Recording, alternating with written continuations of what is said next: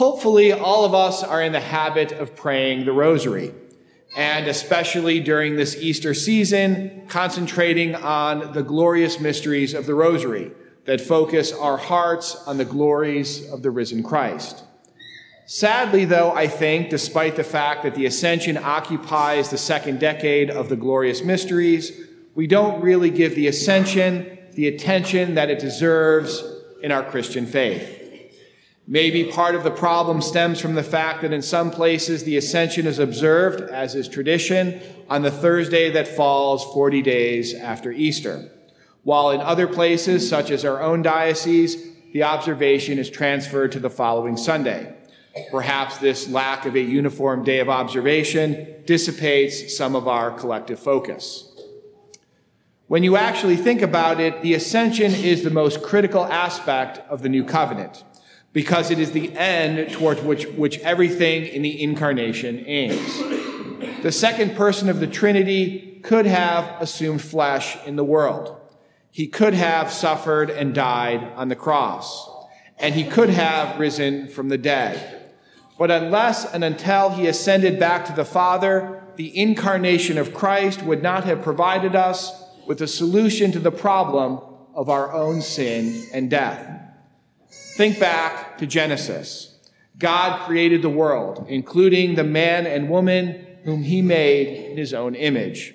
He looked upon everything and found that it was very good.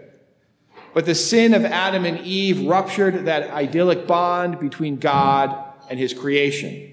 Mankind was expelled from the garden, and thereafter lived in a state of separation from God's grace, as we see amply demonstrated in the Old Testament. But in sending his only begotten Son into the world by the incarnation, God and his creation once again coexisted. When Christ took flesh, he had both a human and a divine nature. Thus, directly in the person of Christ, God and man were peacefully united. Because of that, Christ could obediently suffer a human death on the cross, an atonement for our sins, but then be divinely raised from the dead. All of this would by itself be incredible and awesome for us to behold. But until Christ ascended back to the Father, there wouldn't have been a place for us to fit into the equation, and thus obtain the merits of Christ's sacrifice for our own salvation. Yes, Christ could become man, but that by itself doesn't get the rest of mankind to God. But in ascending back to the Father, Christ brought his human nature to heaven. This accomplished far more than reconciling humanity to the state of harmony that had existed in the Garden of Genesis. By ascending in the flesh, Christ opened the way for his followers to be saved in heaven. Because now the reconciliation between God and man did not just exist in the two natures of Christ on earth, but rather there is now a reconciliation between Christ's humanity and the Holy Trinity in heaven. And unfortunately, this is something that we often forget or overlook in considering our own eternal destiny. We've all heard the classic expression about the four last things: death, judgment, heaven, and hell. But that leaves out the resurrection. In ascending to the Father in body and in soul, Christ was demonstrating for us the ultimate eternal destiny of the just, which is the resurrection. As Christians, we don't merely long for heaven, but for the resurrection of our bodies.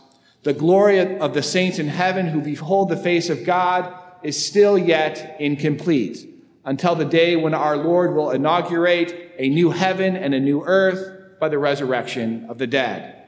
Only then will all the saints, which will hopefully include us, be restored to the glory of our creation as the body and soul that we exist as now, except in a glorified way. That's why Thomas Aquinas said that even the souls of the saints in heaven are undergoing a kind of violence. Now, that's a funny expression to say that the peace of heaven is an experience of violence. But Aquinas is using the term violence or violent here in a very technical, scholastic kind of way.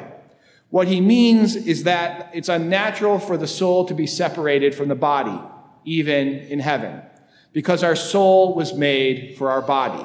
The two are intrinsically linked.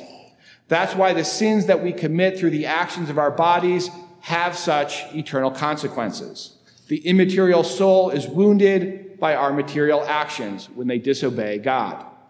That's why we are sad at the death of a person, even if we believe that they are destined for heaven. It's why Christ wept at the death of Lazarus, even though he would momentarily raise him from the dead. The separation of the soul from the body is unnatural. This doesn't mean, of course, that the souls in heaven are suffering or sad, but they are awaiting that one final step of being restored to their bodies. So far as we know, only Christ and his Blessed Mother currently enjoy this unity of body and soul in heaven. But it's a hope that awaits all of us as Christians. This is why Christ can say to his disciples, "Behold, I am with you always until the end of the age," because he didn't leave his humanity behind when he ascended to the Father, but brought it before his Father for his glory, so that we too someday can stand in glory before our Father in our full dignity as the body and soul that he created us to be. In the name of the Father, and of the Son, and of the Holy Spirit.